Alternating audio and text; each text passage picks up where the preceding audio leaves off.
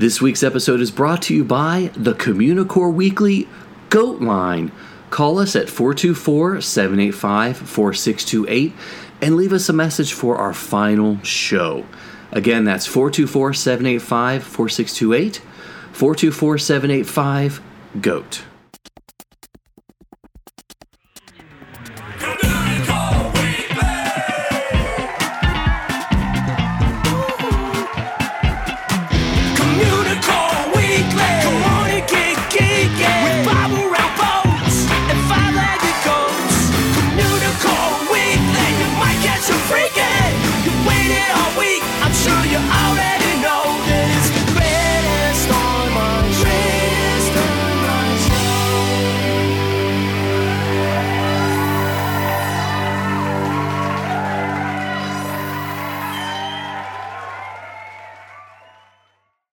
Hello and welcome to Communicore Weekly, the greatest online show and home of the world's first pair of independently born identical twins. I'm George. And I'm Jeff. And throughout the entire, history of the show itself, we looked at a lot of other theme parks that were not Disney. So I'm glad we get to, look at another one right now as our final look at outside Disney parks. Yeah, it was a hard choice to make. Yeah.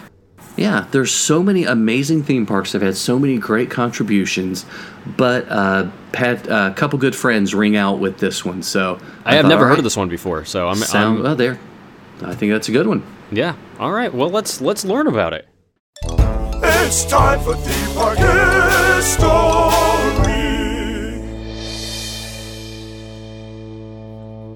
Since this is the last history segment that I'll write and research for Communicore Weekly, I wanted to look at something that tied into amusement park history and is fairly unique.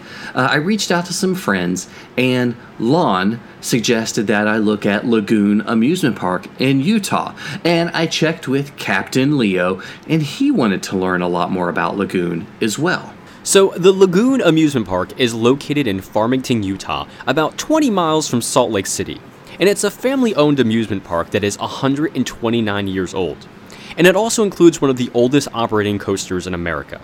Now, the park is about 150 acres and includes a water park that is cleverly called Laguna Beach, which is hilarious because I live next door to Laguna Beach. It's known for its eclectic collection of 10 roller coasters and a large number of family-style rides. So, before we get into Lagoon, like always, I have to go back. We need to go a bit back a bit further and talk about the Great Salt Lake of the 1800s. And at the time, there were a total of 8 resorts around Great Salt Lake in the 1870s and the 1890s. And Utahns, as I'm probably not saying this right, but Utahns in the late 1800s loved the Great Salt Lake, where they could float like a cork. And this was their passion in the warm, 5 or 6 months of the year. And eventually, though, the changing lake levels would flood out most of them, the resorts, not the people, and leave them high and dry. So many of the resorts were built by local railroad companies to promote their lines. The Denver and Rio Grande Western Railroad built the Lake Park Resort on the shore of the Great Salt Lake in 1886. And one of the first amenities built at the resort was the bathhouses. And there's a great description from the July 29th, 1886 Salt Lake Herald. And we quote, "There are 100 in number of bathhouses, and each one is a shower, bath, a stationary wash basin, mirror, chairs, etc. They are smoothly furnished inside and present a comfortable and cheerful appearance, while the outside is made attractive by being neatly painted. Excellent ventilation is secured, and over the high partition between each of the rooms is an incandescent electric light, which must prove a great value to the bathers. A strip of ground running the entire length of the bathhouse has been enclosed by a handsome fence, and this will soon be converted into a grass plot." That is one handsome fence, I'm not going to lie. Exactly. So the bathhouses can be entered from either side, and this arrangement is one also to be highly commended. The family bathhouses are much more commodious, being as large as some of the bedrooms in the average hotel, and are designed more particularly for the use of ladies and children. A stream of excellent water from a dry well flows into a large tank, and from this is supplied the water for the shower bath, thus including quality and force. There you go, you need force. So they also built a saloon and a pavilion, and the saloon was promoted as being modern and able to accommodate 3 times more customers than any other saloon in the country. Okay, and there were also 2 billiard tables and a lunch stand. And it was noted in some of the advertisement and PR that everything would be sold at city prices. Don't know what that means. But the pavilion, the dance pavilion, was elevated 6 feet off of the ground with 2 staircases leading to it. There was a raised platform for the orchestra at one end, and the entire pavilion had party-colored blinds. And I didn't know what party-colored blinds were, and they are simply blinds with different colors in different areas. I don't know. Yeah, and this was mainly to keep the sun at bay, but it was also mentioned that the blinds were there to ensure privacy for the clubs and societies that used the pavilion. There was a restaurant that served good meals are served at the cost of 50 cents. What weird language they had. Exactly.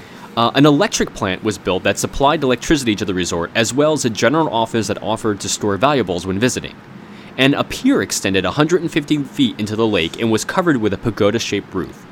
In addition to swimming, there were 20 rowboats, 2 large sailboats, and a small steamboat. There were also a number of active burrows with saddles for the amusement of children, and a flying genie. But what is a flying genie? Exactly. That's one, again, I had to look up. And it's sort of like a cross between a merry-go-round and flying swings, sort of. It's more like boards, like that form a circle and are attached to a central pole by ropes or chairs.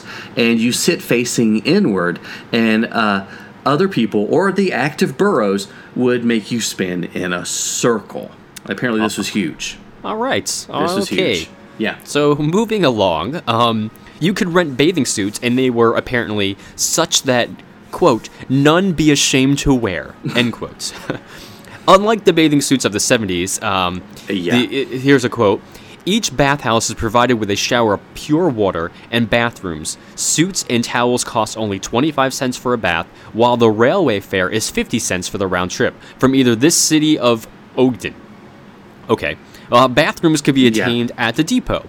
The company have their own telegraph. It's weird, Yeah, and will send instructions ahead of the trains. Trains run every few hours to Lake Park during the bathing season. There seems like there's a lot of rules going on here, and I'm not sure. Yeah, it's almost like a different language. Yeah. So over the next few years, attendance waned as the lake was seen as less fit for bathing, mostly because the shore was very muddy. And by 1892, reports were that the resort hadn't been used in 2 years, but there are still excellent picnic areas. Unfortunately, the Great Salt Lake waters started receding and made bathing even more difficult and unappealing, and the lake was so far away that the resort actually closed in 1895. One of the lake owners of the Lake Park Resort was Simon Bamberger, who would eventually become the governor of Utah. And he was building his own railroad line from Salt Lake City to Ogden. And like many railroads and trolley lines, he needed to increase the patronage. So he bought the original buildings of the Lake Park Resort and moved them about 3 miles east to Farmington. And there was a small lagoon on the 40 acres of property that was originally used to harvest ice. So Bamberger had swampland cleared and enlarged it to 9 acres. And it was decided to name the resort Lagoon because of the lagoon, which obviously makes marketing sense. Exactly. So bowling, elegant dancing pavilion, fine music, a shady bowery, and good restaurants were the main advertised draw when Lagoon opened on July 12th, 1896. As we mentioned, 5 buildings were moved from Lake Park, and one of them, the Lake Park Terrace, actually lasted until 2004. So the 5 buildings, they consisted of a fun house, a hotel, a dance pavilion, a saloon, and a restaurant. And the first thrill ride actually debuted that year. It was a traditional shoot the chutes, which is a boat ride that, the boats would slide down a 30-foot high incline right into the lake or the lagoon. A bathhouse was built a few years later to bring it in full-scale swimming. And on busy summer day, close to 5,000 swimmers would be in the lake. Boating, roller skating, picnicking, and hot air balloon rides were all the rage at the time, too. The Rockets Over the Lake ride debuted in 1900 and lasted until 1987. This was a traditional amusement park ride that we've all seen. Yeah. It's, where the rockets spin around a central pole, sort of like the Astro Orbiters meets a carousel. And a new dance floor was built that included a large band shell. And music would be a big draw at the lagoon over the next 100 years. And oddly enough, a zoo was added in 1898, and the main attraction was a grizzly bear named Nero. It's okay. And Nero actually escaped a few times, didn't hurt anybody, but just ate some of the park birds during his escapades or escapes. All right. And yeah. In 1906, the carousel was opened, and it featured 47 hand-carved wooden horses and is still running today.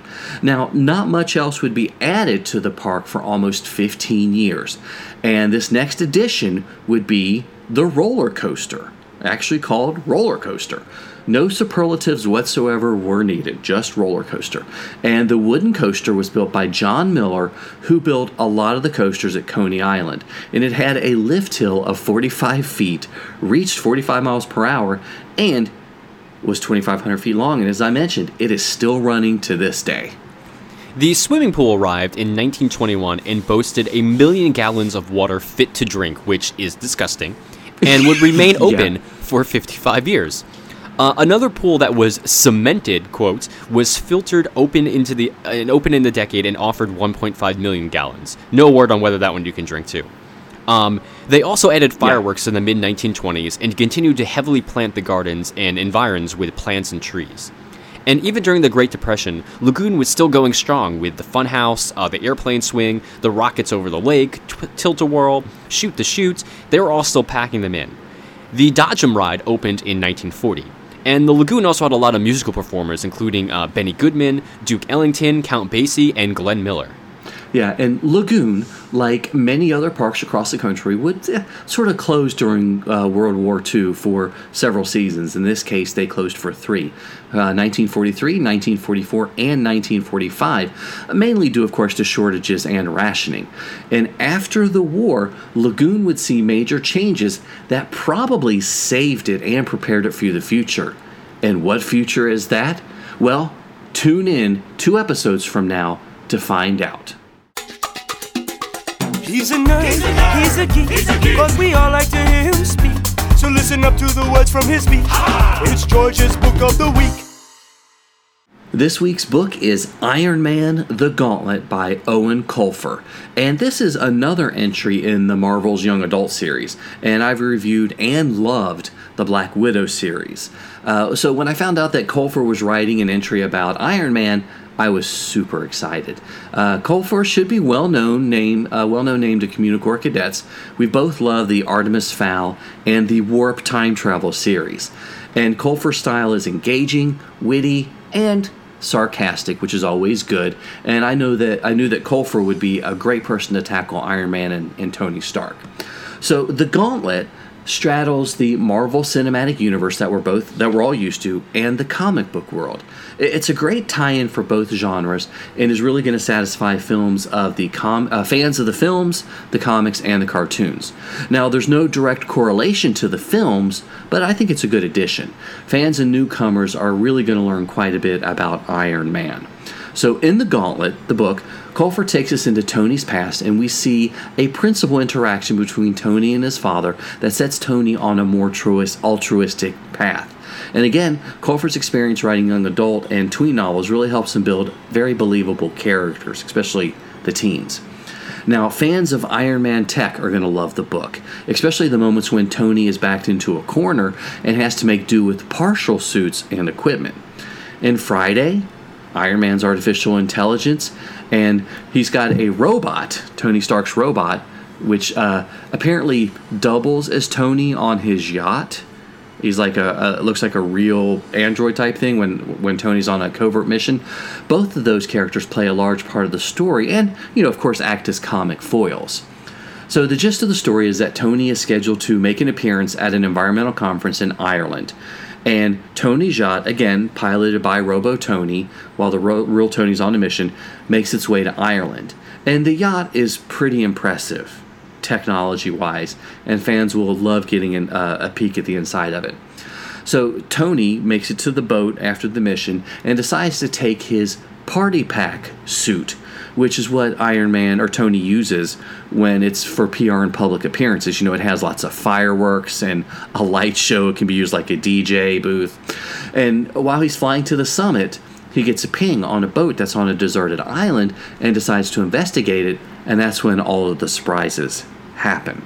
So one of the characters that helps ground the book in the teen young adult world is, and I'm going to totally butcher this, Saoirse, I'm not sure how to say her name, Saoirse Toney, a young Irish woman who ends up becoming the hero of the story.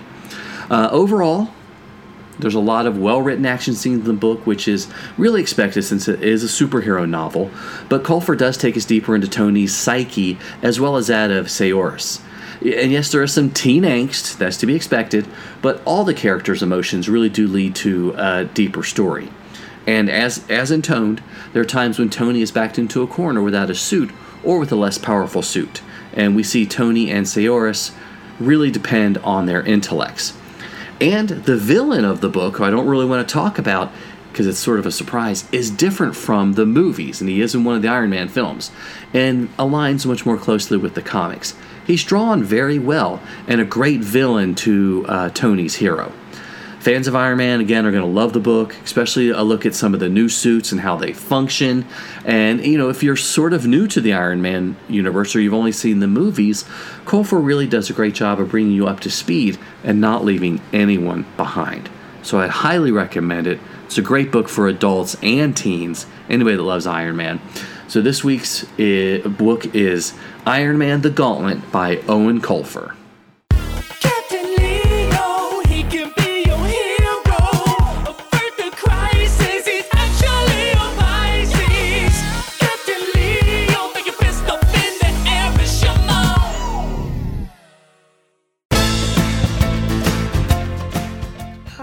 This is Captain Leo.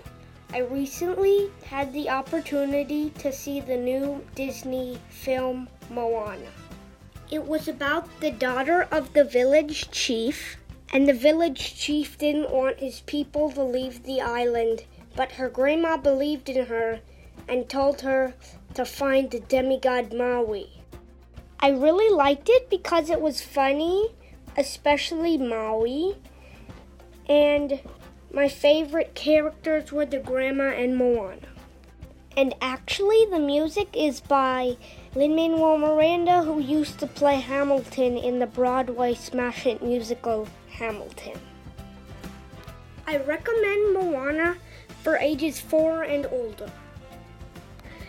I hope you've all enjoyed Communicore Weekly, and thank you, Jeff and George, for letting me be on the show. To find out what I'm doing next, please follow me on Twitter at @IamCaptainLeo. For Jeff Heinbuch and George Taylor, this is Leo. You're welcome, and thank you. Sometimes you might see it, sometimes you don't. Hey, look, what's that? It's a five-legged goat. Peter Pan's Flight is one of the most classic attractions in the Magic Kingdom, where guests can board pirate ships and just take to the skies and soar with Peter and the Darling Children and the Lost Boys all over London and Neverland. But one of the biggest wow moments, for me at least, is when you first come over the hill when you're in London and you see all of London beneath you, and you get, Big Ben is there and all the traffic is rolling by in the busy streets. It's just always impressive to me. But the traffic has always, how do they do that, I always wondered. I always thought maybe they were little cars on a conveyor belt and they were going. But it's actually much, much more simple than that. There are actually 2 small dots of black light paint every car that are painted onto a bicycle chain that's just continuously running over and over again. So it's super simple. They're not even like real things. It's just one long bicycle chain, two little dabs of paint for the headlights of each car, and then that's it. Let them go. That's pretty impressive. What a simple thing becomes such an amazing effect. That's incredible. Yeah, I never knew that one either. That's a new one, so wow. Blows my mind. Fantastic. So something else that blows our mind is the Year of a Million or So Limited Time Cadets. Nailed it. Nice work. Weekly Prize Week, especially because you just threw it at me I took it and I ran with it. Good. I was going to make an IT crowd joke about, the internet being on top of Big Ben, but I figured I would. Not all of our listeners would get it, but that's okay. Listens to the IT crowd, which is a great show. Anyway, so only, 3 more episodes now? 3 more after this. No. Yeah, wow. Yeah, 3. To enter the Year of a Million or So Weekly Time Cadets. Yeah. So email communicoreweekly@gmail.com with your name and address so you can be in the contest. And this week's prize winner is going to get a Communicore Weekly prize pack. And the winner is Michael B. from Torrance, California. Yay! Congrats, Yay. Michael. How close is Torrance, California to where you are? It's fairly close, and now that I'm looking at the name, I'm going, I know this guy. So it's pretty close, actually. Uh-oh. It might be a special delivery, Michael. We could save on postage. Exactly. There you go, just some shoe leather. So don't forget, you still have time to enter the contest and win an amazing prize. Well, we hope they're amazing. Just email communicoreweekly@gmail.com. So we are at the end of another episode. So thank you guys so much for watching and listening to another episode of Communicore Weekly. However you get the show, YouTube, iTunes, whatever, leave us a rating, leave us a comment. We'd love to hear from you. Yes, and again, email us at communicoreweekly@gmail.com to enter the contest or leave us a comment of some sort. You can also like us on Facebook at facebook.com/CommunicoreWeekly. And follow us on Twitter, Instagram, and Periscope. I'm at Imagine Earning. He's at Jeff Heimbuck. You can also call us on the Communicore Weekly GOAT line at 424-785-4628. And visit communicoreweekly.spreadshirt.com, where you can pick up some incredible Communicore Weekly t-shirts.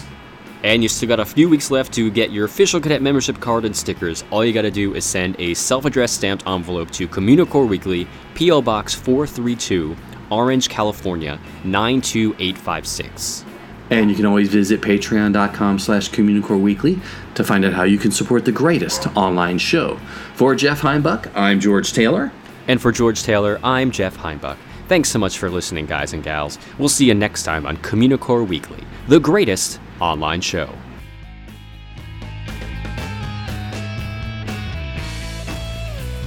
And back out.